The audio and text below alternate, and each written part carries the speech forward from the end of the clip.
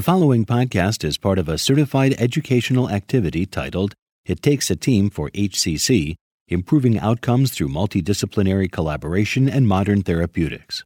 Access the entire activity and complete the post-test at peerview.com/QYD860.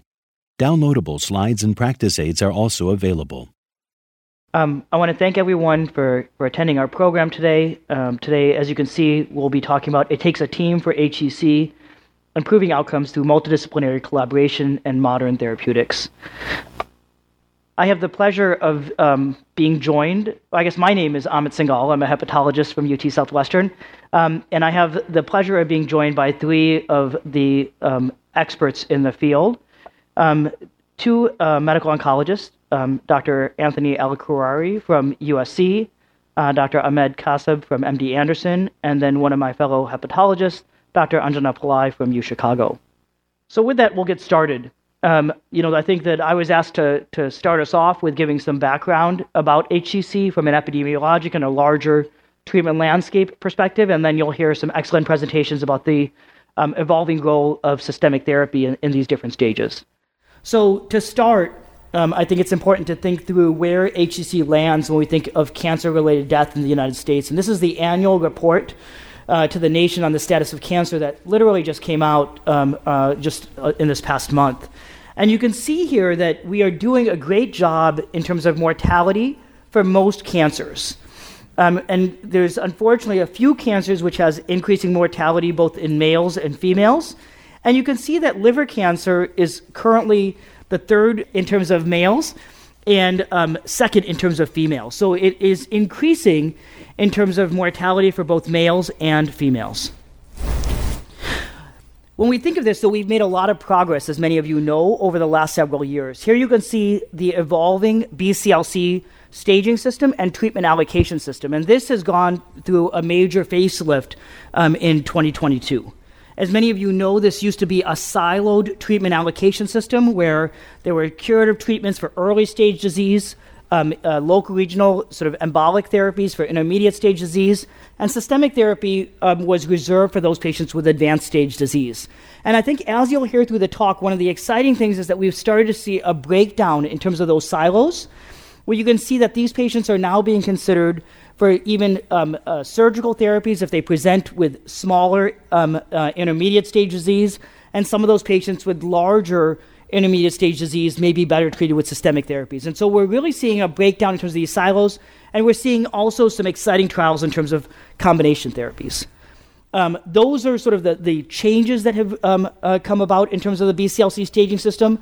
Some of the things that have been preserved are the fact that this staging system really still continues to reside on the assessment of three main factors, not only tumor burden, but as you'll hear throughout the talk, liver function, not only from a Child-Pugh perspective, but also the presence of portal hypertension remains one of the key things that we must assess, and as hepatologists play a critical role as we communicate with our medical oncologists to make sure that the patient is receiving the appropriate treatment throughout the entire course.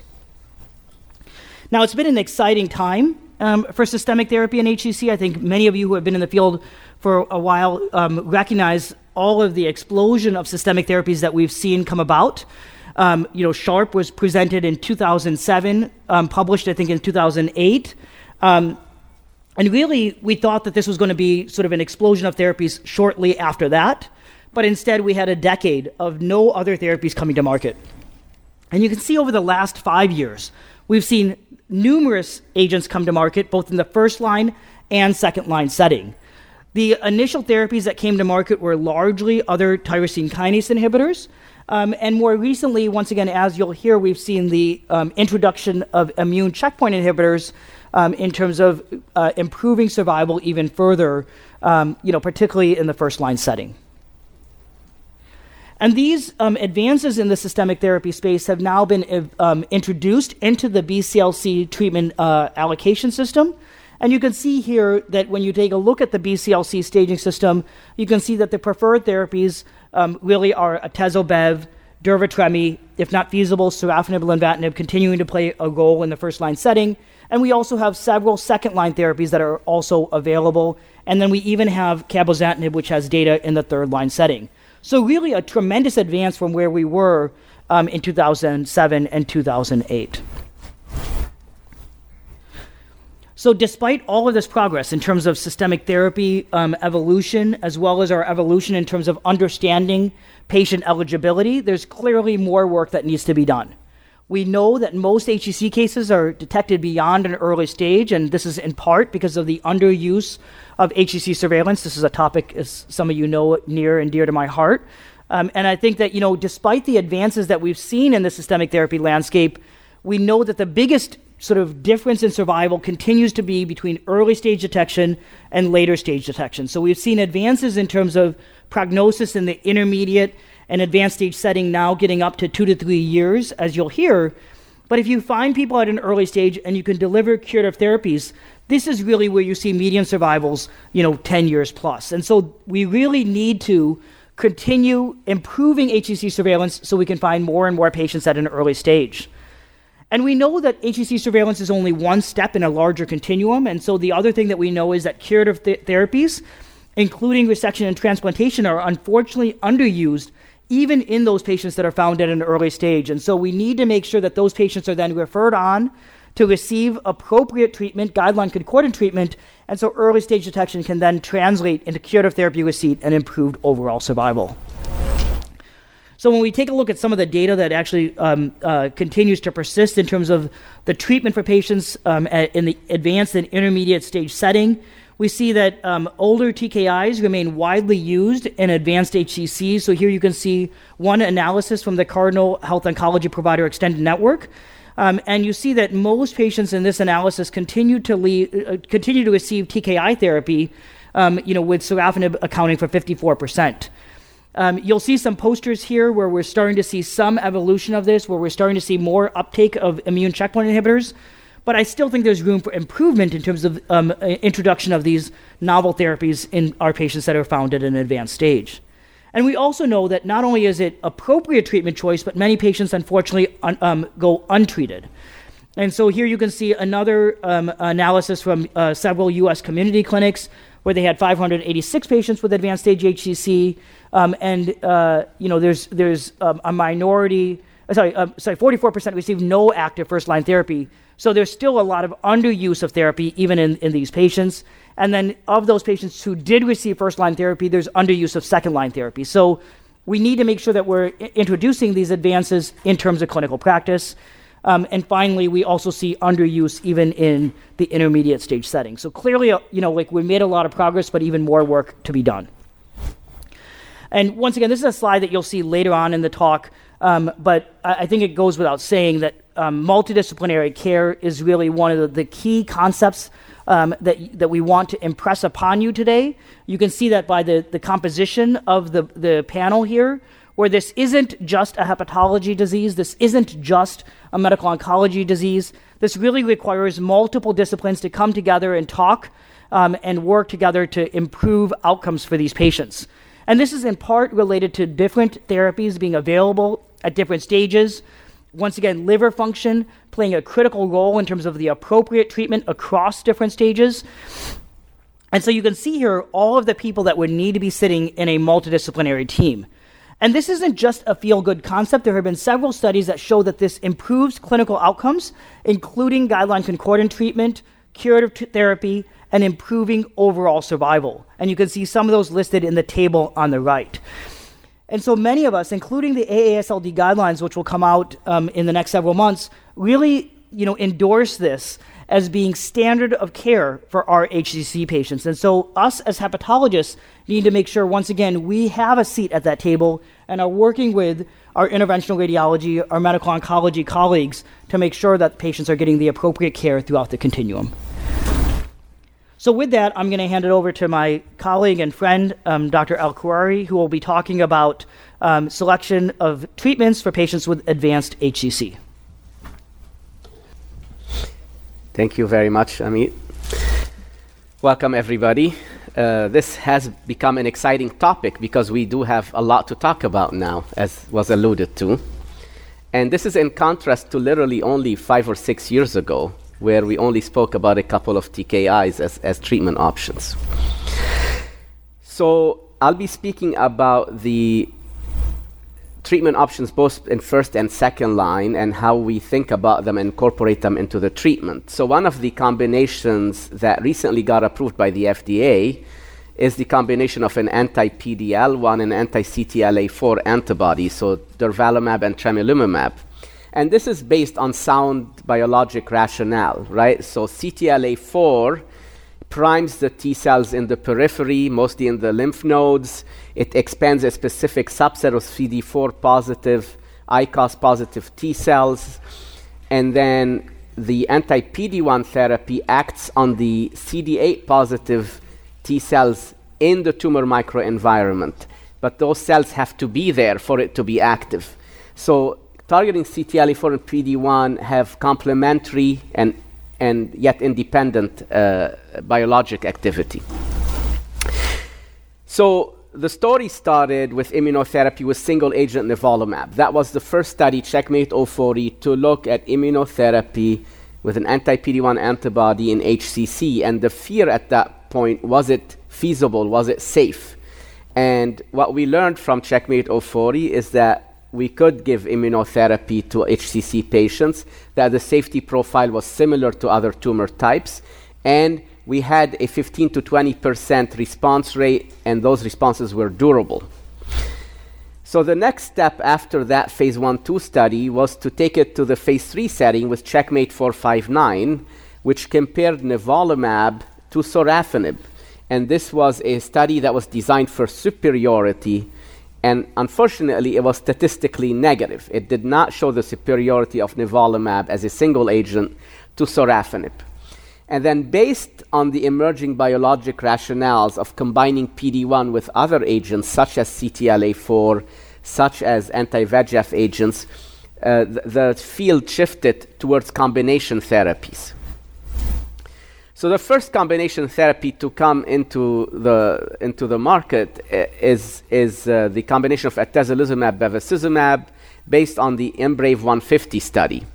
This was a study that took patients who had no prior therapy for HCC, had good performance status, preserved liver function with Child-Pugh-A, and all patients must have had an endoscopy within 6 months of initiating therapy. And they were randomized to atezobev versus sorafenib.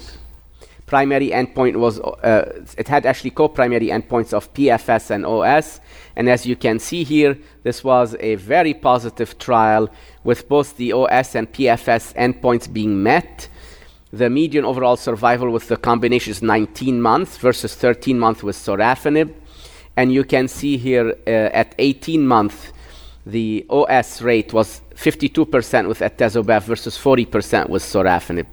PFS went to 6.9 months versus 4.3 months with sorafenib.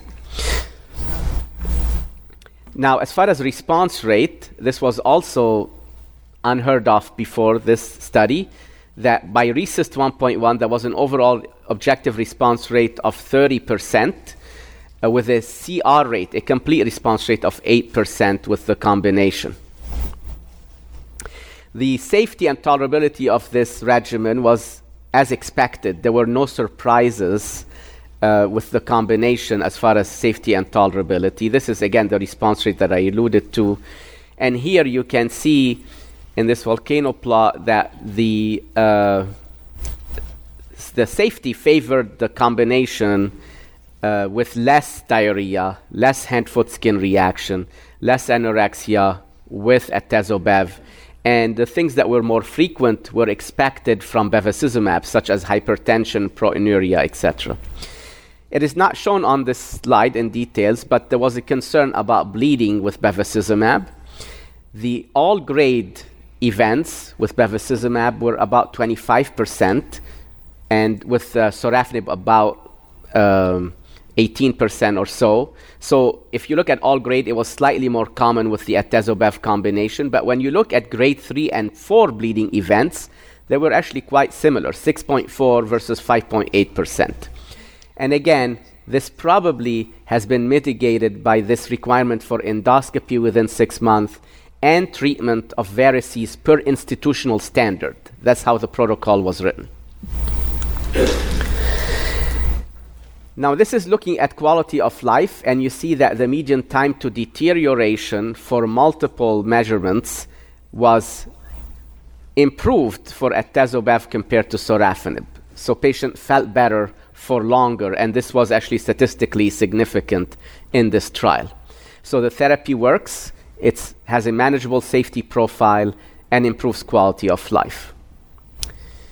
Now, switching gears to the other combination that is now approved in first line is the combination of durvalumab and tremelimumab.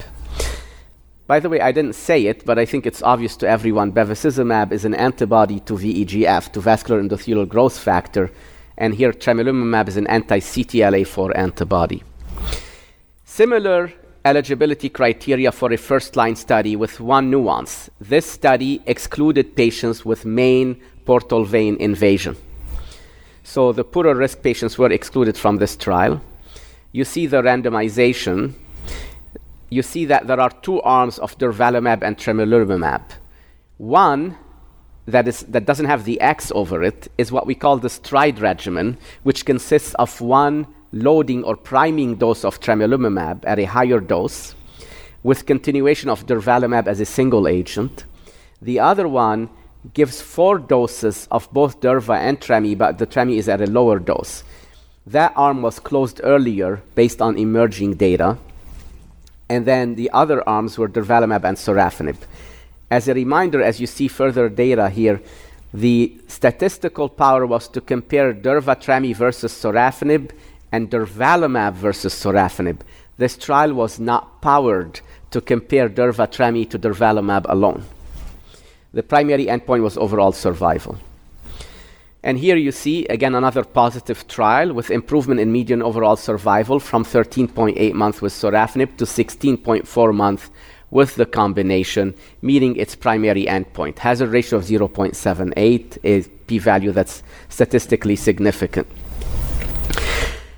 And this trial had actually one of the longest follow-ups, so you see this kind of long tail because it had longer follow-up, and you still see the separation of the curves all the way to 36 months, with the OS rate at 36 months being above 30% for the durva-tremi combination, which had never been seen with advanced HCC before this. Now, at this meeting, you will see a poster on Monday that looks at outcomes in Himalaya in this trial based on liver function. And this is based on liver function within the Child-Pugh A category, of course, because this was an eligibility criteria. Now let's look at the safety, because this is an IO-IO combination and theoretically could have more immune-mediated complications. But I do believe that this single priming dose of tremi did help to make the frequency of immune-mediated events less than we would normally expect with CTLA4 combinations. So as such, if you look at the patients that received high-dose steroids to manage immune-mediated events, that rate was 20% with the T300 plus D with the combination and 9.5% with durva alone. So yes, it is double, but it's manageable. And most of it was hepatic events followed by diarrhea, colitis, followed by dermatitis. So for oncologists and those of you who do treat HCC and use immunotherapy, these are things that we are used to managing and that are definitely manageable with steroids. Of note, just to contrast, and I'm going to come back to that data set, when we looked at Nivo plus Ipi with a high dose of ipilimumab given 4 doses, the frequency of patients requiring high-dose steroids was much higher, in the 50% range. So again, the concept of a loading dose was beneficial here in this approach. This is looking at other adverse events in general. You see that the rate of grade 3 and 4 events is low in general, and no surprises from what you would expect with an IO-IO combination. So I showed you data from 2 IO-based combinations, atezolizumab, bevacizumab, and durvalumab, tremelimumab. Is there still a role now for single-agent immunotherapy in advanced HCC? I alluded to this trial, Checkmate 459, which compared nivolumab to sorafenib in first-line advanced HCC. This was a trial, again, designed to show superiority. Numerically, there was a difference, with a median OS of 16.4 months versus 14.7 months with sorafenib, but the trial did not reach statistical significance. There was a high rate of crossover from the sorafenib arm to IO in subsequent lines, certainly, but the response rate in this trial was 15%, confirming the signal that we had seen in the phase 1-2 studies of both nivolumab and pembrolizumab. But that data now is not alone anymore, so let's see what else we know. Before I go on to other data sets, the tolerability of single-agent PD-1 is exceptional in advanced HCC, in my opinion, and this is looking at the FACT-HAP Quality of Life Questionnaire, which is a disease-specific questionnaire that looks at multiple measures that are shown, the categories of which are shown on the right in that circle.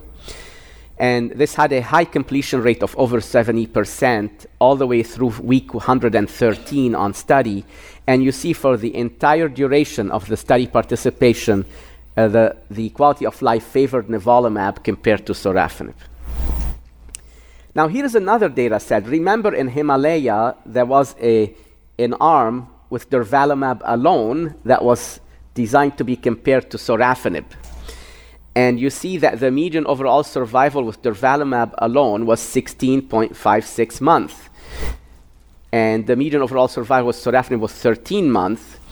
The hazard ratio for this comparison, 0.86, with the upper limit of the confidence interval being 1.03. So that's certainly within the non-inferiority range. So we can conclude from Himalaya that durvalumab was non-inferior to sorafenib. And you can also see that the median OS with durvalumab is certainly within the same range that we saw with nivolumab, and the response rate is similar to what we saw with nivolumab. So consistent data with single-agent PD-1 or PD-L1. And lastly, the Rationale 301 study, which looked at another anti-PD-1 antibody, tislelizumab, monotherapy, also that was non-inferior to sorafenib in first line. So 3 large data sets showing consistent outcomes. So who should this be used in? So let's look at a first patient with advanced HCC and how do we think about these therapy options. If there are no contraindication to immune checkpoint inhibitors, the patient have preserved liver function, good performance status, we have 2 regimens that are reasonable within first line. The combination of atezo-bev or durva-tremi, and these are based on level 1 evidence. If the patient has contraindications to immune checkpoint inhibitor therapy, they would go to a TKI, such as lenvatinib or sorafenib. And if they have no contraindications to immune checkpoint inhibitor therapy, but are not ideal candidates for combination, you're worried about the TKI toxicity, I think single-agent PD-1 or PD-L1 has adequate data to offer an alternative therapeutic approach as well. So what about other newer combinations and the emerging data there? I'm going to go through these a bit faster because these are not approved and they're not used in the clinical setting currently. But LEAP-002 compared the combination of pembro and lenvatinib to lenvatinib plus placebo, similar eligibility. Again, this also excluded main portal vein invasion. Primary endpoints were OS and PFS. And even though there was a numerical difference with pembro-lenva with a median OS of 21 months versus 19 months with pembro and placebo, this did not reach statistical significance. The PFS favored len-pembro. The PFS actually was also quite similar between the 2 arms. The response rate was higher with len-pembro at 26% versus 17% with lenvatinib alone. So what did we learn from this trial? That it really will not change standard of care since it's a statistically negative study, but it also reinforced the activity of lenvatinib as a TKI in first line, with confirming the data from REFLECT that it's an active agent. Now the median OS with lenvatinib here is longer at 19 months, and that probably has to do with improved management of these patients, multiple lines of therapy, and multiple other factors. The side effect profile, no surprises. But you certainly can see, if you look at the line that talks about discontinuation of any treatment due to adverse events, that was 18% in the combination arm versus 10% with len plus placebo. So definitely you have to interrupt therapy more when you use the TKI-IO combination. COSMIC-312 is another combination trial looking at cabozantinib with atezolizumab versus sorafenib. Cabozantinib is a unique TKI that it not only targets the VEGF receptor pathway, but it also targets AXL and MER and MET, so it has immunomodulatory effects and had a great rationale to be combined with IO. And you see here, this trial had two primary endpoints, PFS and OS, and it was designed to be positive if either endpoint is met. The PFS was positive, 6.8 versus 4.2 months, but the interim OS looked similar between the combination arm and sorafenib, and then we heard later in a press release that the longer follow-up still did not show a difference in overall survival, and that this regimen would not be submitted for regulatory approval. Then the other combination that was most recently presented at ESMO is camrelizumab with rivoceranib. Camrelizumab is an anti-PD-1 antibody. Rivoceranib was previously known as apatinib, which is a TKI against VEGF receptor 2. Similar eligibility criteria to other first-line trials. And this trial was positive, actually showing an improvement in median OS, 22 months versus 15 months. And actually better PFS, which we don't show. The challenge with this study, one of the challenges, is you see the overall grade 3 and 4 events were up to 80% with a high rate of hepatotoxicity. As you can see, 33% grade 3 and higher when you look at hepatotoxicity compared to sorafenib. So that's a bit concerning, but manageable. And the other aspect of this study, because you may ask, why wouldn't this change the standard of care?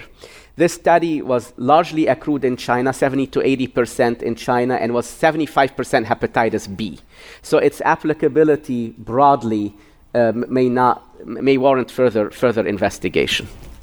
This is a trial that's looking at the combination of nivo-ipi versus sorafenib or lenvatinib, and this has not read out yet, so we look forward to these results. So what happens after progression in first line? We talked a lot about these improvement in first line outcomes, but patients now are able to get second and third line treatment. We have several data sets in second line and beyond. The Celestial data set is comparing cabozantinib to placebo, but all of these data sets are post-sorafenib, right? None of them are post-atezobev or post-durva-tremi. But cabozantinib showed improvement in OS compared to placebo, 10 months versus 8 months. And the unique thing about cabozantinib, again, is that it allowed second or third line, and about 25% of the patients were in third line treatment. Resource compared regorafenib to placebo, another positive study, and REACH was limited to patients with AFP of 400 or higher, comparing ramucirumab to placebo, also positive. So these are all agents that could be used in second line or beyond, but we currently extrapolate and use them after these IO combinations without data. So how to sequence them is not really fully established. Another combination that was studied post-sorafenib is nivo plus ipi, and you see that there were different doses and schedules that were looked at, but Arm A is the one that received the accelerated approval with nivo 1 milligram per kilogram, ipi 3 milligrams per kilogram every 3 weeks for 4 doses, followed by nivo maintenance. The response rate was 32% there, and the median OS in second line and beyond was a striking 23 months with this combination. And based on that, it received accelerated approval. Does this work post-IO combinations? We do not know at this point. There are some single center reports about this. So some take-home messages for selection of second-line therapy. So if patients receive IO combination in first line, you could use a TKI in second line, any TKI. I do not know how to really separate between them. Neither does anyone else. So we look hopefully forward to data on sequencing or maybe some real-world evidence to guide us. Ramucirumab is a reasonable choice in AFP above 400. Nivo-ipi is in parentheses because you may not want to use it post-durva-tremi. That's a similar mechanism, but post-atezobev potentially, but there is very limited data. And if you use a TKI, we do the usual sequencing, which you are used to seeing. So you've seen this BCLC algorithm, so I won't go through it as been alluded to, but certainly the field has changed, and we have many more options for our patients. Thanks, Anthony. So at this time, what we'd like to do is do a first multidisciplinary tumor board where we'll go through a case, and I think we'll go through some lessons of how we apply all of the exciting data that we heard to a specific patient.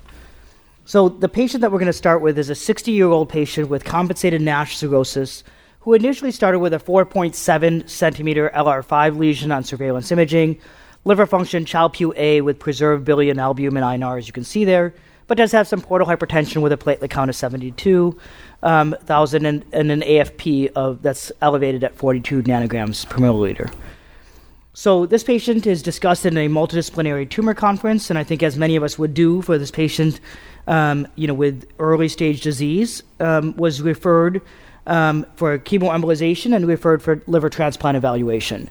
Once again, highlighting that if these patients are found at an early stage, we need to be thinking about curative therapies. The initial post-treatment imaging shows stable disease. So, at this point, the patient did not have a robust response, and, the thought was perhaps there's another feeding vessel, and so underwent repeat chemoembolization. Repeat imaging, once again, shows stable disease in that lesion that was treated, so no large response, but also now has progression. So 2 new LR5 lesions. You may recall the initial one was just over 5 centimeters, and the 2 new ones are 3.2 and 1.9.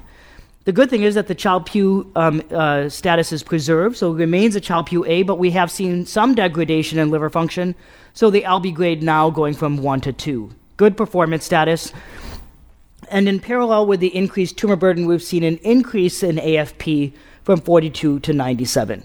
So, let's talk about what we would do for this patient. So I'm going to start with you, Anjana. Would you continue LRT at this point, or would you think about transitioning to systemic therapy? What would you at your center? Yeah, so I think this is not an infrequent case that we see, and to your point, the liver function declining always gives me a little pause about further LRT, and really would depend where the other 2 lesions are. If we can treat them with another modality like TARE and still preserve liver function, and overall the patient still remains a good transplant candidate functionally, that's an option. But otherwise, I don't think it's wrong to consider systemic therapy here. Anthony, Ahmed, how would you guys treat this patient at your center? So I agree with Anjana, except I would lean a bit more towards systemic therapy, because we know ALB grade 2 versus 1 is actually quite prognostic, and the survival of these patients really gets impacted. So I'd like to expose this patient to this effective systemic therapies, which may still lead to downstaging and transplant as well, which is a new thing. Ahmed, what do you think? I agree with Anthony. This is by definition progression and resistance to local therapy. You have multifocal disease. This is not one lesion where you can get away with trying another form, ablation, for example. So when we see multifocal progression after local therapy, this is by definition, and as Anjana said, the ALB score migration. So there is a couple of reasons here to move to systemic therapy. Yeah, I think that, in general, this is tough because this patient was going down the curative route. And so I think, this is a tough discussion to have.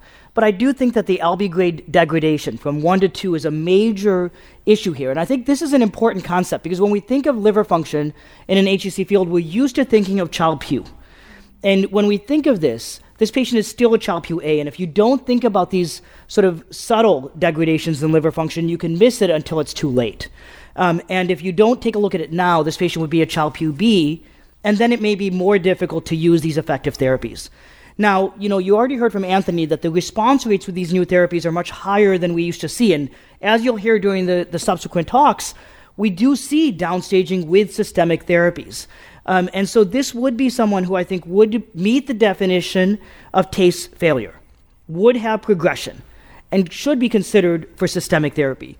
Now, one can also argue if this patient had a good response to the initially treated lesion, i.e. you take that 5 centimeter lesion that's now completely responded, and you have 2 new lesions, once again, a slightly different story perhaps than somebody who has stable disease in that initial lesion and then develops 2 new. So these things are also sort of subtle and nuanced and best discussed in a multidisciplinary format. But I think most of us would agree at this point, given both progression of tumor burden as well as degradation of liver function, this patient would be considered for systemic therapy.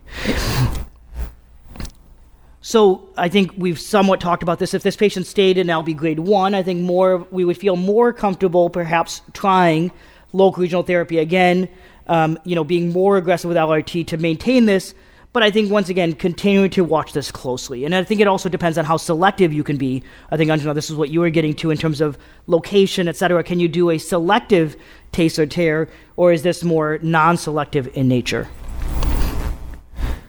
So, once again, this patient meets the definition for TACE failure, can be considered for systemic therapy, and, undergoes an EGD. And so we'll get to what the EGD shows, but what systemic therapy would you recommend? So this is a patient with Child-Pugh-A, LB grade 2. So we have 2 options here, atezo-bev or durva-tremi, and I'm going to tell you why I would choose atezo-bev here. This is a patient that still is in the BCLC-B stage. We are hoping for downstaging, and the response rate with atezo-bev, even though it's side-by-side comparison, is higher. So that would be my preferred regimen here. He has an EGD, he hasn't had recent bleeding or arterial events, so that would be my preferred regimen. Ahmed, any different? No, I totally agree.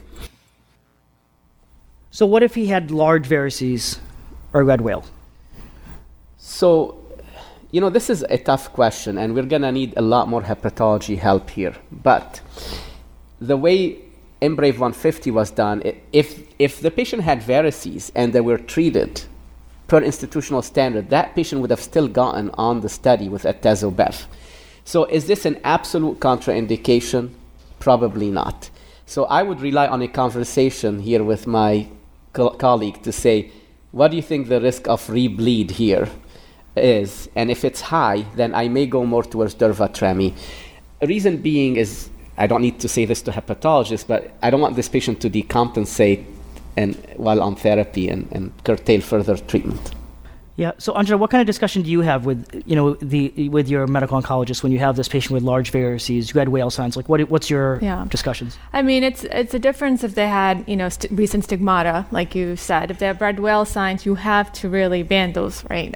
So that may change my decision. We don't have a lot of data here, and that's one of the discussions that we have is we can band through, and if we have pretty good success, you don't have to wait months. You can wait, 2 to 4 weeks and start atezo-bev. If your repeat EGD shows things look a little better, but then you also have the risk of band ulcers and bleeds from that, so you really have to be proactive about PPIs and things of that nature. And I think it's just a risk-benefit discussion you have at that point versus using, durva-tremi.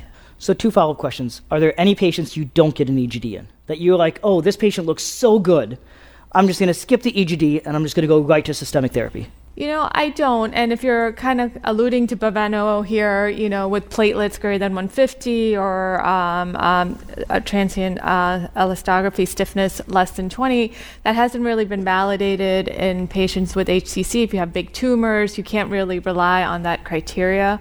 So I do get an EGD on all our patients for that reason. Anecdotally, Amit, sorry to... No, go ahead. I've been surprised actually how many patients who look good with Child-Pugh-A have varices since we started doing this.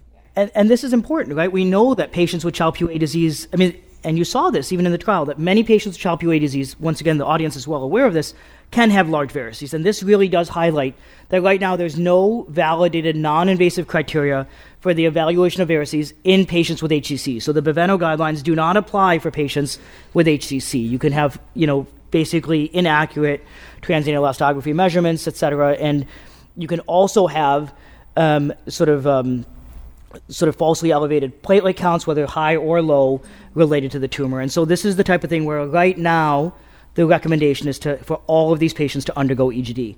Now, we've had a couple questions that have come through in terms of, where is the threshold? What is the cutoff? Is it large varices? Is it varices with red whale signs? Is it only if they bled? And this is tough because there's no widely accepted threshold. And this in part comes to the way that this was sort of presented in the New England Journal paper. It basically said treated per institutional recommendations. And you take a look at sort of all the supplements and everything I have, and there's no data. There's no data that was collected in terms of the initial paper. Go ahead. I would add one thing, though. Yeah. There was this sub-analysis done and presented by Richard Finn at AACR that the high risk or the higher grade bleeding events were limited mostly to patients with main portal vein thrombosis. But what we don't know is which patients were excluded from the trial, right? So that's the patients who got in. Yes. So that means that if you treat them according to your institutional standard and you got in, and that's an important analysis, that's an important subgroup analysis, that those patients with main portal vein invasion were the patients who actually, largely, the ones who subsequently had a bleeding event on trial. So at least the way that we do it at our center is if they have red whales or if they had a recent bleed, once again, we lean towards more alternative therapies, whether that's durvalumab, sorafenib, len, etc. If they have large varices and main portal vein invasion, so if you use the two together, once again, that may be a high-risk subgroup where you consider alternative therapies. If you have large varices and you do not have main portal vein invasion, then I think that you can treat accordingly and then put that patient on atezo-bev. This is all anecdotal. It's all being made up in real time as we go through this. Once again, the AASLD guidelines will once again have this anecdotal expert recommendation for this is how we should currently be doing this. But I think we're going to see more and more data come out for this specific thing because once again, as hepatologists, this is where your medical oncologist is going to call you and say, should I or should I not treat with atezo-bev? And so this is what we have to be aware of because we have to guide them appropriately.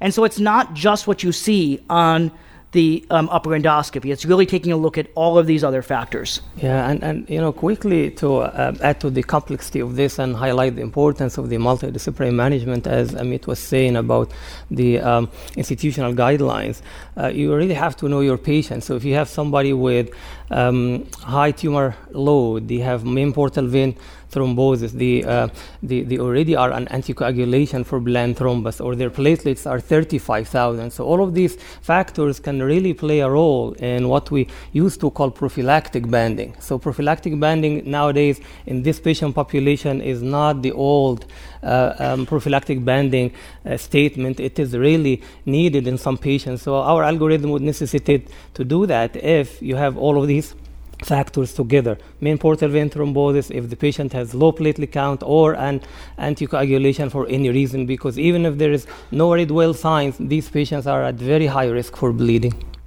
And I would just add to that, if we see median varices, I wouldn't just document that you saw median varices. I would start a beta blocker. You want to try to do something preventive to make the risk of rebleeding less. Yeah, no, I think that this is also very important because that, like, those upper endoscopies may or may not all be done by us.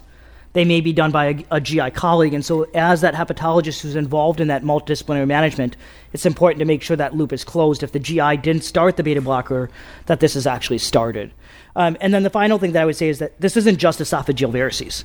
Right, this is also gastric varices, this is portal hypertensive gastropathy, and that's why, like, when we take a look at this, it's really a matter of risk of bleeding, and that's more of a comprehensive management than just the presence of varices, how large, red whales, etc. And my understanding is that the bleeds that really we're seeing are largely gastric varices. Those are the ones that are tougher, because esophageal varices we can treat. You can treat with banding, etc. Gastric varices, yes, we can treat, you can do glue, you can be beta blocked, but like much less effective. And so this is once again where we're seeing worse events if large gastric varices. So now for this patient that we're going through meets the definition for taste failure, should be considered for systemic therapy. And as you heard, the really the dichotomous pathway comes into what does the upper endoscopy show? Is this patient low or higher risk of bleeding? And, I always say beauty is in the eye of the beholder. So the beauty or the ugliness on that upper endoscopy is really a comprehensive assessment. And then it's our job as hepatologists to communicate with our medical oncologist. And if that patient is deemed to be low risk of bleeding, then I think many of us would start atezo-bev in that patient. And if we see that patient's higher risk of bleeding, then we can consider alternative first-line therapies. durvatremi having that preferred status, sorafenib and len being viable options as an alternative, particularly if you have contraindications to immune checkpoint inhibitor. And you'll see a poster that's being presented at this meeting on Monday, also taking a look at real-world treatment patterns of atezobev in terms of how does this look in clinical practice. So this patient initiates atezobev, tolerates it well, maintains good energy, has no AEs, stable disease on imaging, but at month 6 has progression. So fortunately remains Child-Pugh A. Once again, the nice thing about systemic therapy is these patients generally have preserved liver function on systemic therapy, but the AFP, unfortunately, at this point, increases in parallel with this radiologic progression. And so what would you recommend for second-line therapy after atezobev? Anthony, you briefly talked about this in your presentation, but what do you do in your practice in terms of traditional second-line therapy after atezobev? Yes, I frequently choose a TKI, and if anybody forces me to tell them how scientifically I make that decision, I will fail. So, however, in this case, I think among the TKIs that we have available, I may choose lenvatinib, and that may not make sense to some folks because the REFLECT study excluded patients with main portal vein invasion. But the reason I would choose it is because that agent has shown probably consistently the highest response rate as a TKI and robust survival outcomes. A patient is still Child-Pugh A, so I want to give them the benefit of potentially benefiting from this, the chance to benefit from this. Now, would using cabozantinib be wrong? Would using ramucirumab be wrong? Absolutely not. So a TKI would be, but I think if I was in clinic, I probably would have chosen lenvatinib here. Okay. And then, it's not part of this tumor board discussion, but let's say this patient then failed that second-line TKI. So let's say you put them on lenvatinib. They, were on this for another 3-6 months and then had progression again. What's your preferred third-line therapy for those patients who make it to third line? Yeah, frequently that would be cabozantinib. One, that's an agent that has second and third line data. It's actually one of the few agents that in the initial study had patients who received therapy other than sorafenib before being exposed to it. So it probably would be cabozantinib. Okay. So your preferred sort of sequence here would be atezobev, len, and then cabo. Yeah. Ahmed, anything different? To add to Anthony, so I totally agree with what he said, and especially for our young clinicians here, the way we were talking about, the pattern of progression and local therapy, there is also pattern of progression on systemic therapy. So, for example, this patient developed major portal vein tumor thrombus, the alpha-fetoprotein more than 10 times higher. This is so different from another patient who had only one new lesion that is 1 centimeter in diameter, and they're doing great on atezobev. In these patients, we just do local therapy, short-term follow-up. A lot of them can just manage with this hiccup, AFP doubled or some. But if you see something like this, it's an indication to totally change the systemic therapy strategy. Also, it's an indication for us to consider combining local and systemic. So at our institution, a patient like this would be switched to another treatment, like Anthony said, and then we'll also look into considering the radiation to the portal vein thrombosis, for example. So this is when you really should be more proactive. This is Child-Pugh A, ECOG 0, so you really have to be more aggressive. Yeah, so Ahmed, it's like you knew my next slide coming up. So does multimodal therapy have a role in advanced HCC? And these are really emerging directions. None of these are sort of standard of care, but really where is the field going? And, to Ahmed's point here, this is an interesting randomized trial that was recently published coming out of China, multi-center study that takes a look at the combination of lenvatinib to TACE in the advanced stage setting. So this was patients who were randomized to receive len in both arms, and then one of the groups received sort of TACE as needed, so like on-demand TACE. And what you can see here, as you can see clearly by the curves, those patients who received on-demand TACE did better. So they had better PFS as well as overall survival in the group that received multimodal therapies. Now, interesting study, randomized trial, very high-level data, but this is done in a Chinese patient population, largely hepatitis B, the best liver function you can have. And I think devil's in the details of what do they mean by on-demand TACE, who received this, what was the intrahepatic, extrahepatic tumor burden. And I think to Ahmed's point, it would depend if they were doing on-demand TACE, if they had local disease progression and then we're able to keep people on LEN for longer periods of time. So, I think devil's in the details, and I think we would need really data from the Western world, but it is an interesting study to see, highlighting really that these siloed treatment options are no longer the way we move forward, and we may see more and more combination therapies throughout the entire continuum of disease. Another interesting, very novel sort of therapy that we see coming around in terms of trials is tumor treating fields. So this uses alternating electric fields that can disrupt charged particles during mitoses, and it leads to cell death. So this works in dividing cancer cells, but may actually be very good because it spares quiescent cells. And we have a short video, which we'll cue up now. In metaphase of cell division, cells are a rounded shape as the mitotic spindle forms. Intracellular components, such as macromolecules and organelles, are naturally charged. Tumor-treating fields, or TT fields, disrupt cancer cell division by physically interacting with molecules required for mitosis. When alternating electric fields are applied to cancer cells, they disrupt microtubule polymerization. Tubulin dimers align with the electric field and are not able to form microtubules. This prevents the organized assembly of the mitotic spindle required for normal cell division. The inhibition of microtubule formation leads to metaphase arrest and cancer cell death. In addition, these deformed microtubules can lead to abnormal DNA segregation between daughter cells, which also results in cancer cell death. TT fields can also affect cells after metaphase. If a cancer cell has passed metaphase and enters the cytokinesis phase, the cell takes on an hourglass shape. This state under TT fields creates a non-uniform electric field inside the cell, creating dielectrophoresis.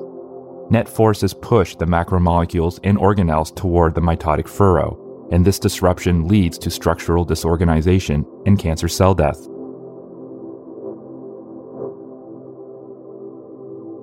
Transducer arrays can be placed on the scalp, chest, or torso to deliver TT fields that kill cancer cells. The placement of transducer arrays is personalized for each patient. So a very different type of therapy, but I think one that's interesting, particularly if it can do this selectively. And one of the things about the tumor treating fields are that they're frequency tuned, so they really are specific to that type of cancer. So you can see here that depending on the type of cancer you have, you would select a certain frequency, and then it would spare the surrounding normal tissues because the frequency of the TT fields would be different. And so once again, it may be very well tolerated in terms of therapy. There was a phase 2 HAPANOVA trial that looked at this in combination with sorafenib and once again had some promising results, as you can see here. And now this is entering into a new trial where they're planning a phase 3 study with atezo and bev. And so, I think we present this as sort of something that's coming around, and I think we're going to start seeing more excitement about this as we move forward. So with that, I'm going to hand it over to Anjana and Ahmed to talk about how systemic therapies may be introduced into earlier stages of disease. Thank you. So before we go into systemic therapies, just an update on guidelines for treatment of HCC. We all know that early stage HCC or T2 lesions or intermediate T3 that can be successfully downstaged with no vascular invasion, these patients should be a candidate for transplant if they cannot be resected.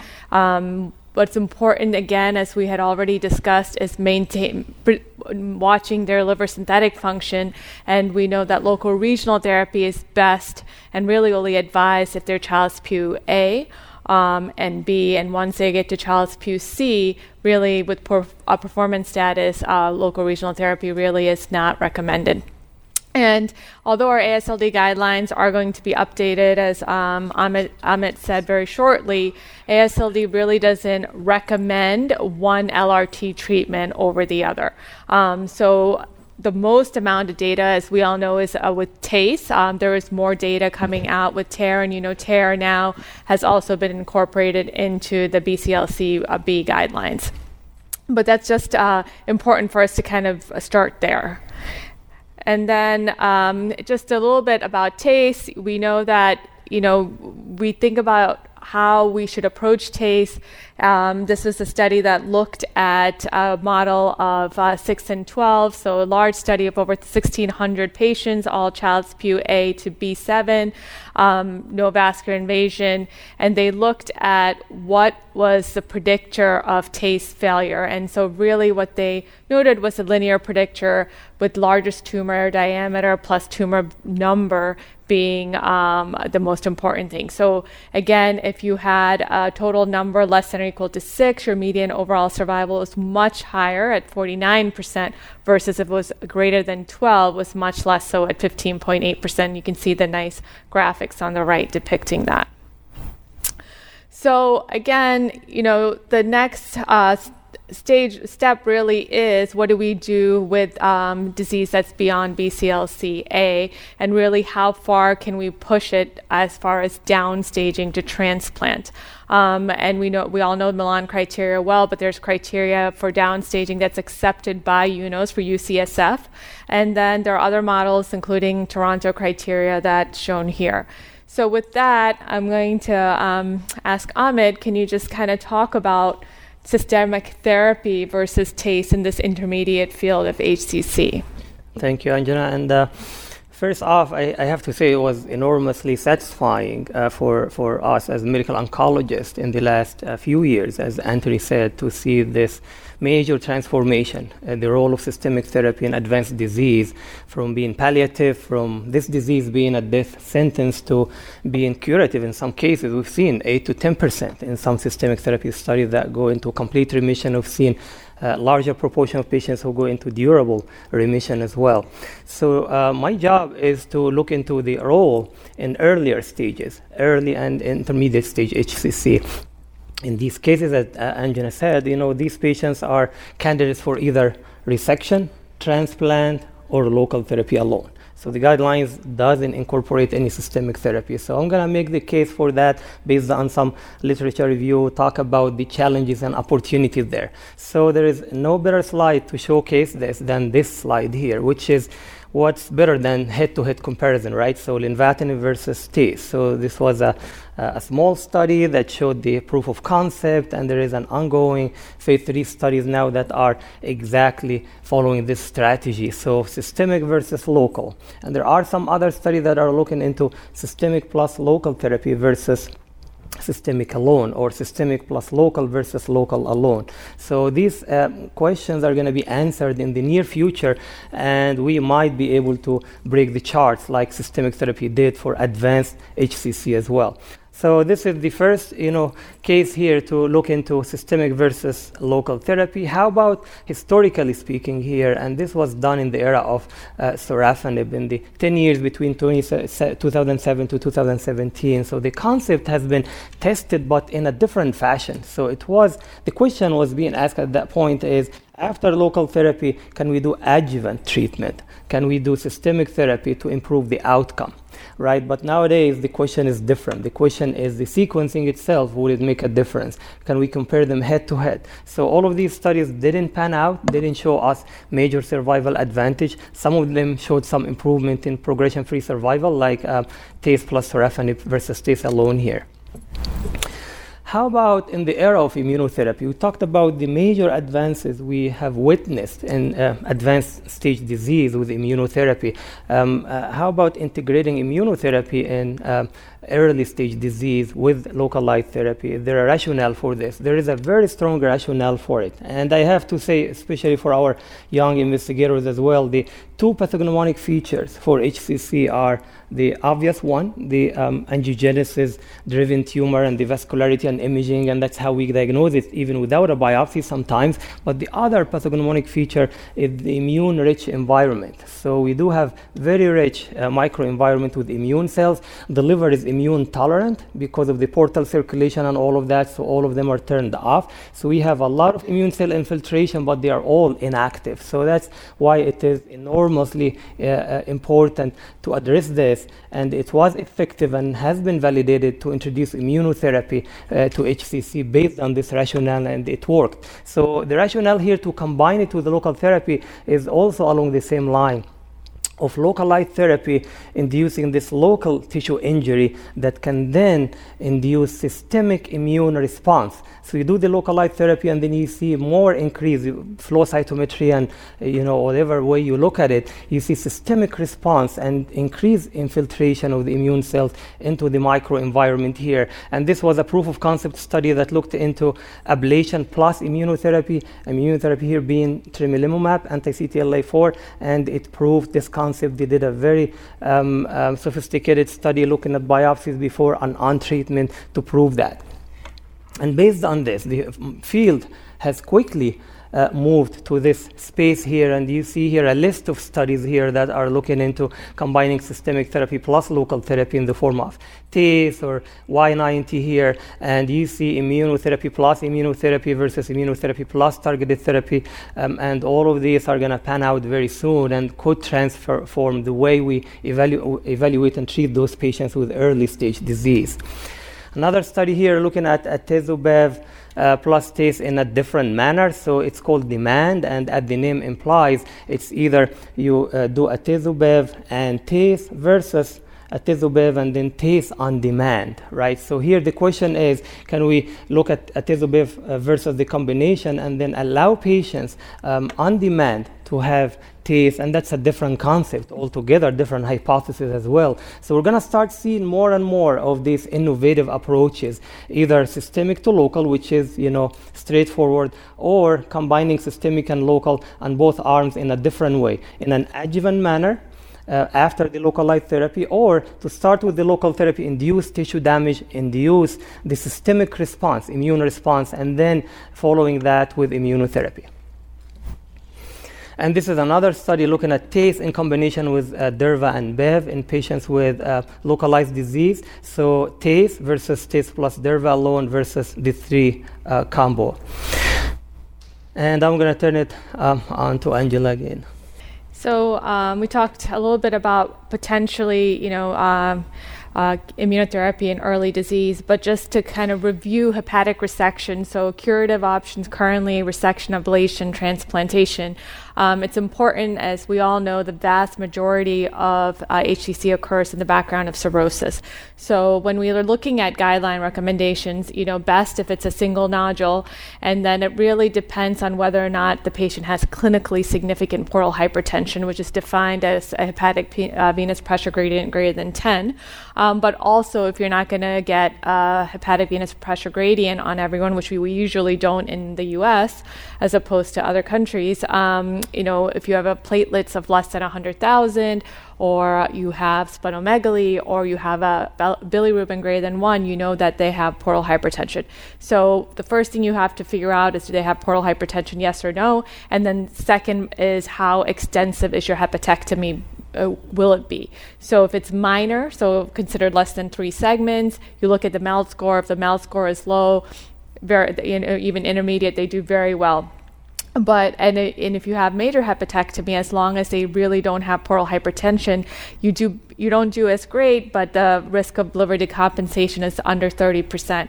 Now, it's very different when you have a patient with portal hypertension. Even a minor segmentectomy can lead to up to a 30% risk of decompensation. Of course, if you have portal hypertension and a major segmentectomy, then you should not do it, and you should hopefully be thinking of liver transplant. And so that's where the future liver remnant is really important. So how much of the native liver is remaining? And in a cirrhotic patient, when you look at the normal liver versus in someone that has cirrhosis, you need a higher future liver remnant of at least 40% or more.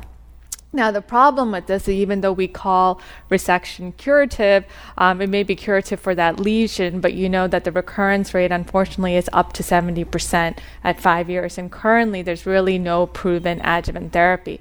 So this is a study that looked at that specifically, looked at the recurrence and looked at number of nodules, size of tumor-free margin, and blood loss. And as we can, extrapolate, smaller tumors, tumors that have higher margins and less blood loss tend to be more favorable. And the only study that looked at this specifically, the STORM trial, which is phase 3, actually did not meet any of their endpoints as far as looking at improved overall survival with adjuvant therapy. So that's where we are right now, but as Ahmet said, I think the future is quite bright with the newer therapies that are coming out.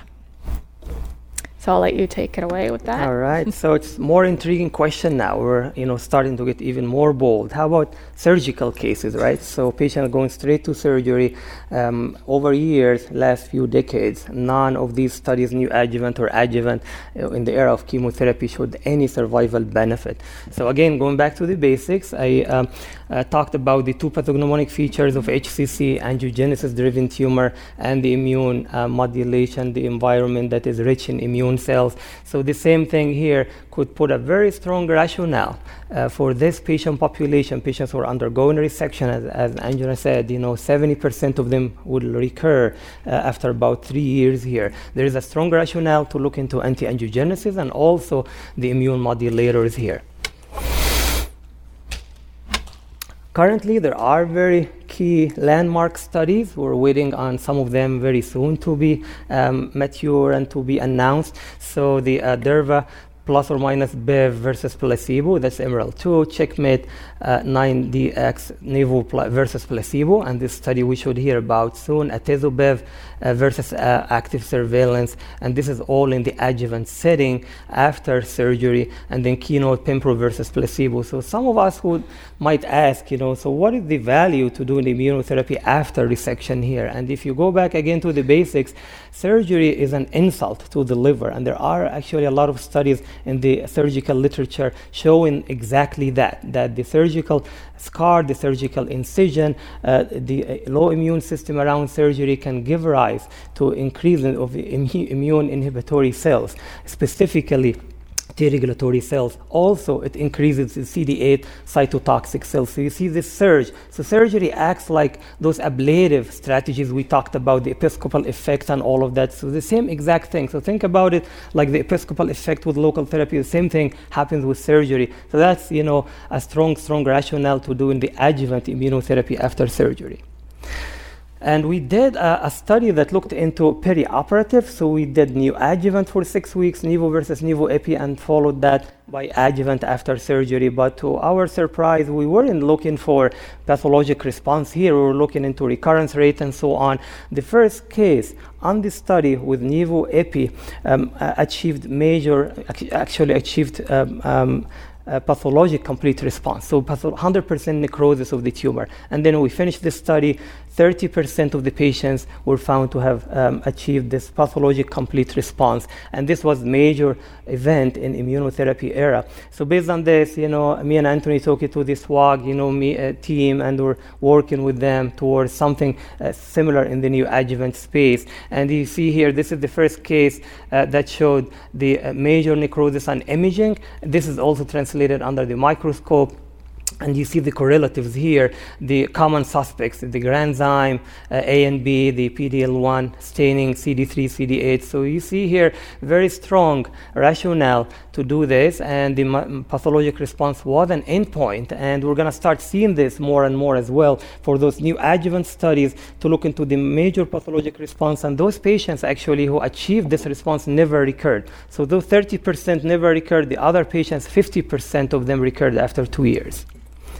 Similarly, at Hopkins, they did a Cabo plus Nivo study, and most of the patients were high risk for resection. They were still localized, but they had high risk features, either the tumor size, even if it's a single tumor, or multifocal disease. So those patients underwent Cabo Nivo, and then 12 out of 15 were able to undergo margin negative resection, and 4 of them had more than 90% necrosis, and 1 had pathologic complete response. And then Atezo plus Bev, and this is done at our institution as well. It's a single institution study looking at neoadjuvant Atezo-Bev for 3 cycles, followed by surgery, again looking at the endpoint of major pathologic response and if this will be translated into lower recurrence rate.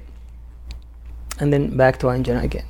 So this kind of brings us to current day where, historically when we learned about immunotherapy, the early data on immunotherapy for pre-transplant was actually quite discouraging. So one of the first case reports was published in American Journal of Transplantation, just one of our high-impact journals, and it was someone who had HCV-related HCC, got immunotherapy, and 7 days post-transplant died of graft loss.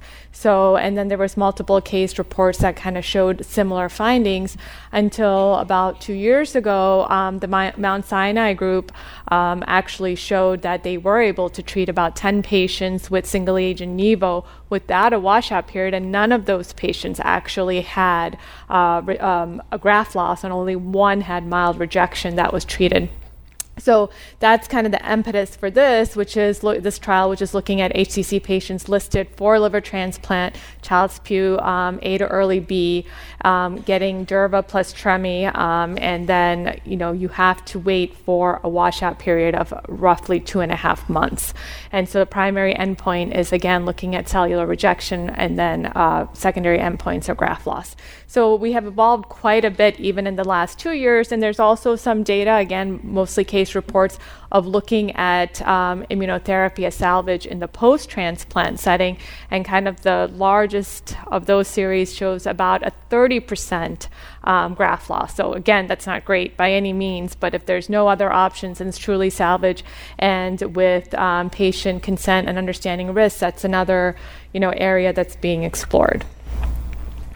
So again, I think just to kind of recap Amit's initial slide, this is why it's so important for this concept of multidisciplinary team. I think many of us have tumor boards in our own institution that's either run by hepatology, oncology, or interventional radiology, but it is important to have all those key pieces there at your tumor board to optimize treatment options for your patients. And as Amit alluded to earlier, each of these trials have shown improvement in overall survival or curative treatment, as well as decrease in time to treatment.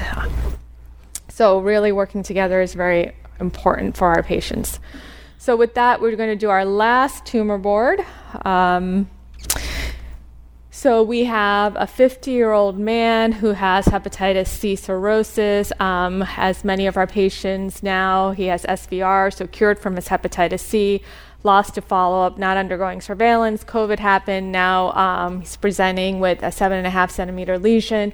So it's one tumor, no vascular invasion or distant metastasis.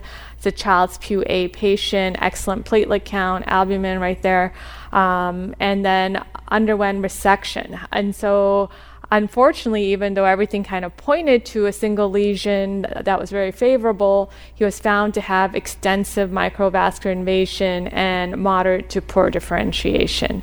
So at this point, Amit, so I mean, this is something that we see not infrequently. What do you usually do for these patients?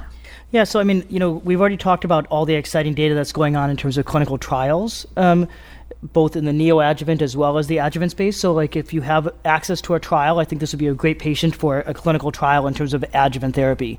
We know that microvascular invasion and poor differentiation are very strong predictors of recurrence, but we don't have anything that's proven in terms of adjuvant therapy, despite sort of like, a lot of excitement for this.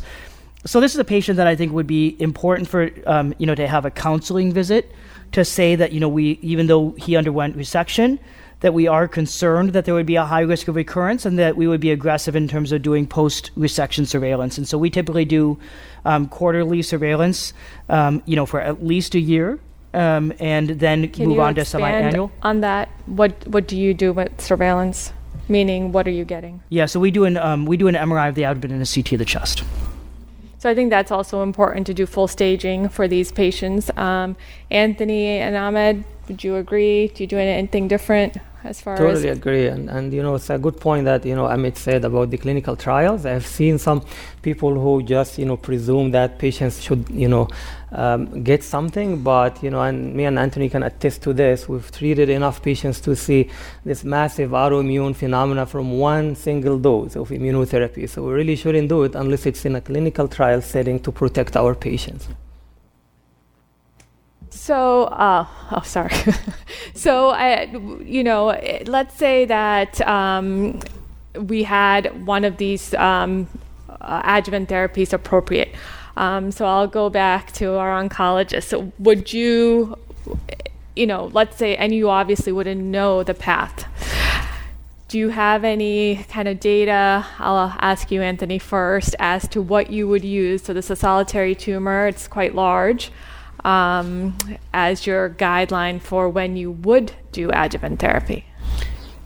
So the adjuvant therapy trials have had different criteria, but the majority of them have focused on high-risk patients. So based on size and the presence of microvascular invasion and poor differentiation, this patient has several high-risk criteria. So certainly would meet criteria for the trials.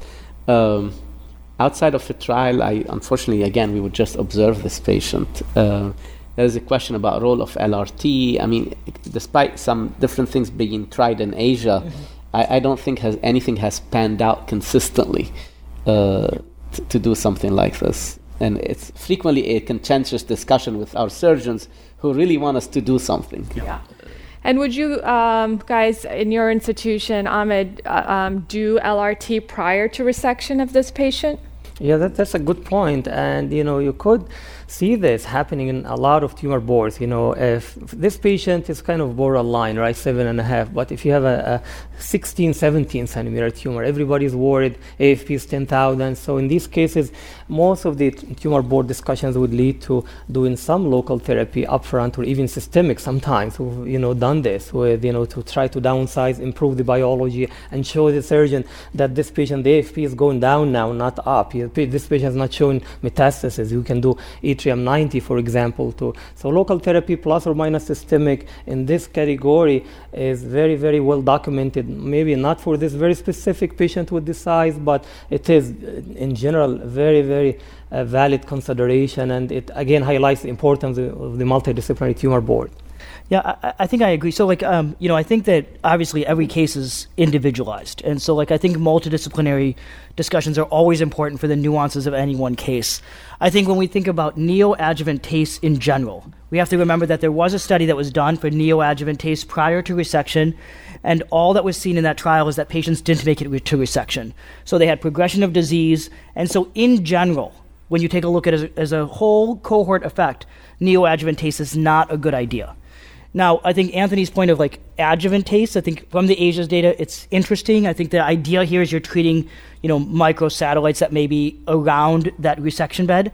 But once again, I think that, patients in Asia have a distinct advantage to the patients that we see here, because they often have very well compensated liver disease, if not the absence of cirrhosis. And so they can get away with being more aggressive with doing these kind of chemoembolizations after a resection and having preserved liver function. The concern here, if you did this routinely, once again, using LRT after resection, is the only major thing that you would accomplish is liver dysfunction, not actual clinical benefit. And so that's why if you resect, it's really frustrating, and I understand this, but it's to watch closely until we have data showing the benefit of adjuvant therapy. Yep, and I think that's key. I think these patients right now, they're BCLC-A, you resect them if you can. Okay, second, this is our last case. So we have a 62-year-old person with a history of NASH cirrhosis. So this time they have multifocal HCC, 4 lesions. The largest is 5.2. There is no vascular invasion, no distant metastases. There's 3 lesions in the right lobe. There's 1 lesion in the left lobe. They're out of Milan, clearly, and out of UCSF, too. So Child's Pugh A, Billy is slightly up at 1.5, albumin slightly low at 3.2, INR is 1.2, platelet counts 97. So Ahmed, how would you manage this patient? So it's a very common case scenario, right? So you have low volume disease, yet still in the liver. There is no vascular invasion. There is no metastasis. So this is a very, very practical case for discussion. So at our institution, the make or break is, can we do local therapy safely in one session? If this is the answer, depending on the location, the size of the tumors, and so on, we tend to do this. So we give them only one strike. So to borrow the baseball, we never go for 3 strikes for these cases, for baseball analogy here. So in general, we always try to go for systemic therapy for multifocal bilobar disease. That's the rule of thumb for oncologists. However, if you have low volume disease, like this patient here could have ablation in the left, maybe taper Y90 to the right, so we can do that, but we'll have very low threshold to switch our gear and strategy to systemic. Anthony? So, I understand this is what happens in reality and happens everywhere. I think the level 1 evidence is for systemic therapy. And we have seen from subgroup analysis with systemic therapy that these patients with BCLCB have outstanding survival. We're talking beyond 2 years sometimes, which probably we cannot achieve with any data with liver-directed therapy. Yeah, sorry, go ahead. I completely agree with Anthony here. So, I think that when you take a look at this patient, and I can't calculate the LB grade, I think this patient would be, probably an LB grade 2. And so, this is the type of thing where this patient has sort of, even though they're Child-Pugh A, they have a more borderline sort of Child-Pugh A status. And this patient is beyond UNOS downstaging. And so we've seen that when you take a look at the data for chemoembolization, radioembolization, the best data really are those patients who fall within UNOS downstaging, so more limited intermediate stage disease. And these patients who have multifocal disease, 4 lesions, largest 5.2, this patient's likely to have liver dysfunction, unlikely to make it onto systemic therapy. And so when you think of prolonged life, I think that this is really, once again, the better treatment is probably upfront systemic therapy. Once again, high responses. If that patient has a response, you may add in LRT with the hopes of downstaging. But I think upfront, systemic therapy would be a better choice in this patient. So would the AFP, let's say we had an AFP there and it was like 300 versus 20,000, would that make any difference, or you would do systemic It's regardless? just prognostic. Yes. Yeah, no, I think that it's the type of thing where even if the AFP was normal, I don't think you would. I didn't ask for it to be normal. I asked for something you can trend. And to add to the complexity of this case, which is, in the medical oncology community, we're thinking that way going into future studies. You look at this patient category here is NASH cirrhosis. So there is also some evidence recently that those patients are resistant to immunotherapy. So if I'm going to start here with immunotherapy, we don't have any level A evidence yet to do this in clinic, but these are the patients that you do short-term follow-up. So this is not the patient that I would, send to get 3 months of treatment. I usually get a couple of months follow-up just to be on the safe side. So we're still not there yet where we can guide our therapy decisions of immunotherapy based on risk factor, but in terms of clinical trial setup, this is where the future is heading, that we're going to have those categories, if not equally stratified on both arms, to just focus on each category in a clinical trial setting and start looking into the biomarker profile, which was shown thus far, in terms of clinical trial subset analyses and even in preclinical setting. Great. Well, thank you. And now we'll open up for Q&A. Yeah, I think we received a lot of good questions that have come through. And so I've tried to answer a few of them, just given the fact that we won't be able to get to all of them. So I responded via the iPad to some. But, there's a couple that I would like to talk about as a group here. So I'm going to start with you, Anja, on this one. So, we talked about all these exciting systemic therapies, but radioembolization, we talked about this, in the setting of like radiation segmentectomy, et cetera. But are you using radioembolization in patients with portal vein invasion? Are you using this in selected patients with advanced stage HCC? If so, how are you using this, particularly as we've had advances and not 2 negative trials of radioembolization versus systemic therapy? So, not to go into detail of those trials, but, we've had multiple discussions that maybe those trials aren't super reflective of, current practice, and there was so we won't go into trials, but yes, we are, and we're using it not for patients with main portal vein invasion, but select branch portal vein invasion. And we've seen success with that, as I know other people have, and we have also downstage those people to transplant. You just have to wait longer. The multi-center study that showed that international study showed a 60% 5-year survival. It was a small group of patients, but probably like 30-something patients.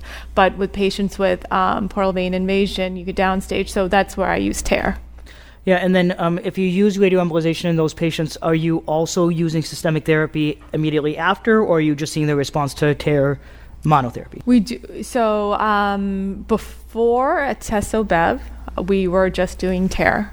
Now we wait a couple weeks and we'll start systemic chemo. Yeah.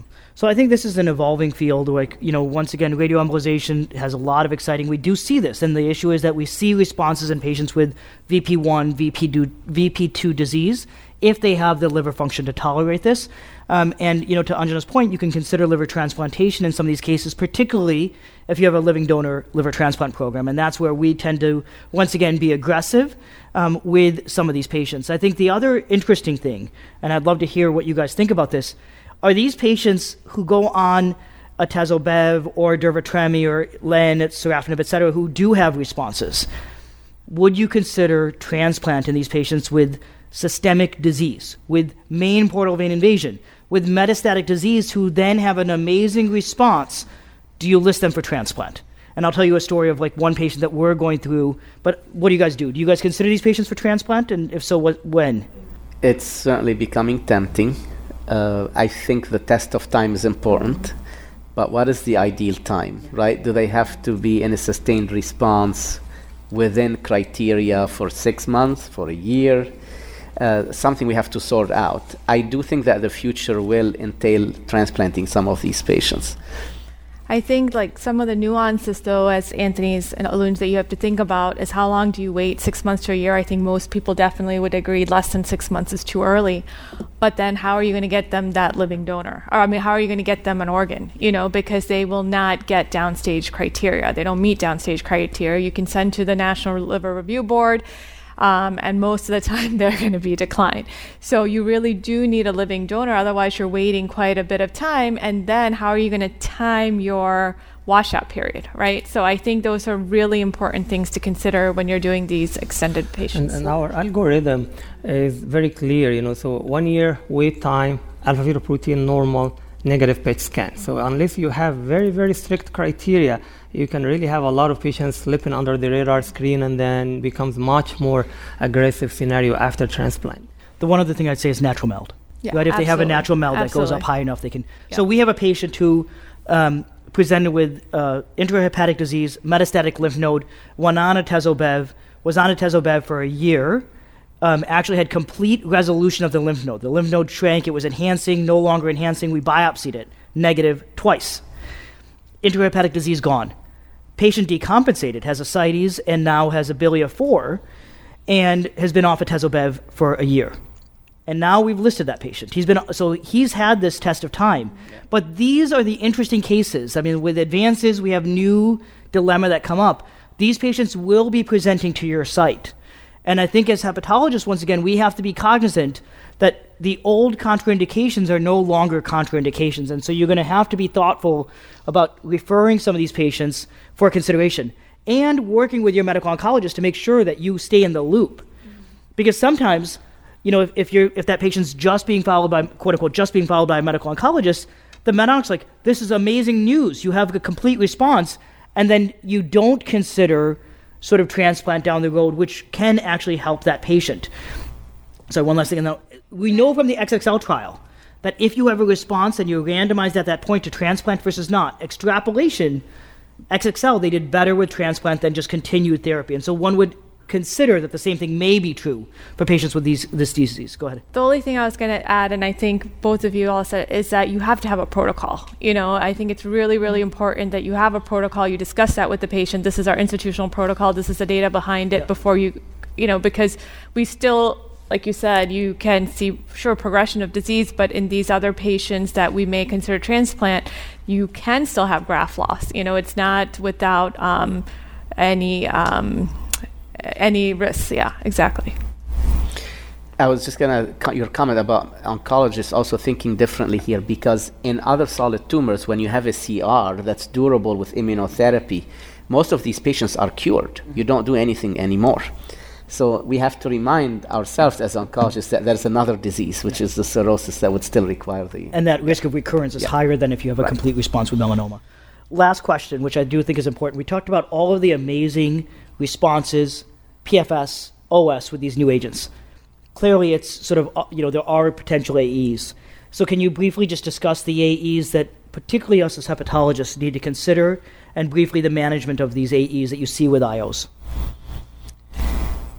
I mean, I think certainly in day-to-day practice, it's slightly different than what you see in the trials. Like dermatitis, rashes are very common, right?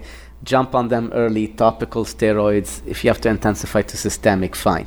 Colitis is a real thing, and colitis untreated can be serious, especially in the setting of CTLA-4 inhibition.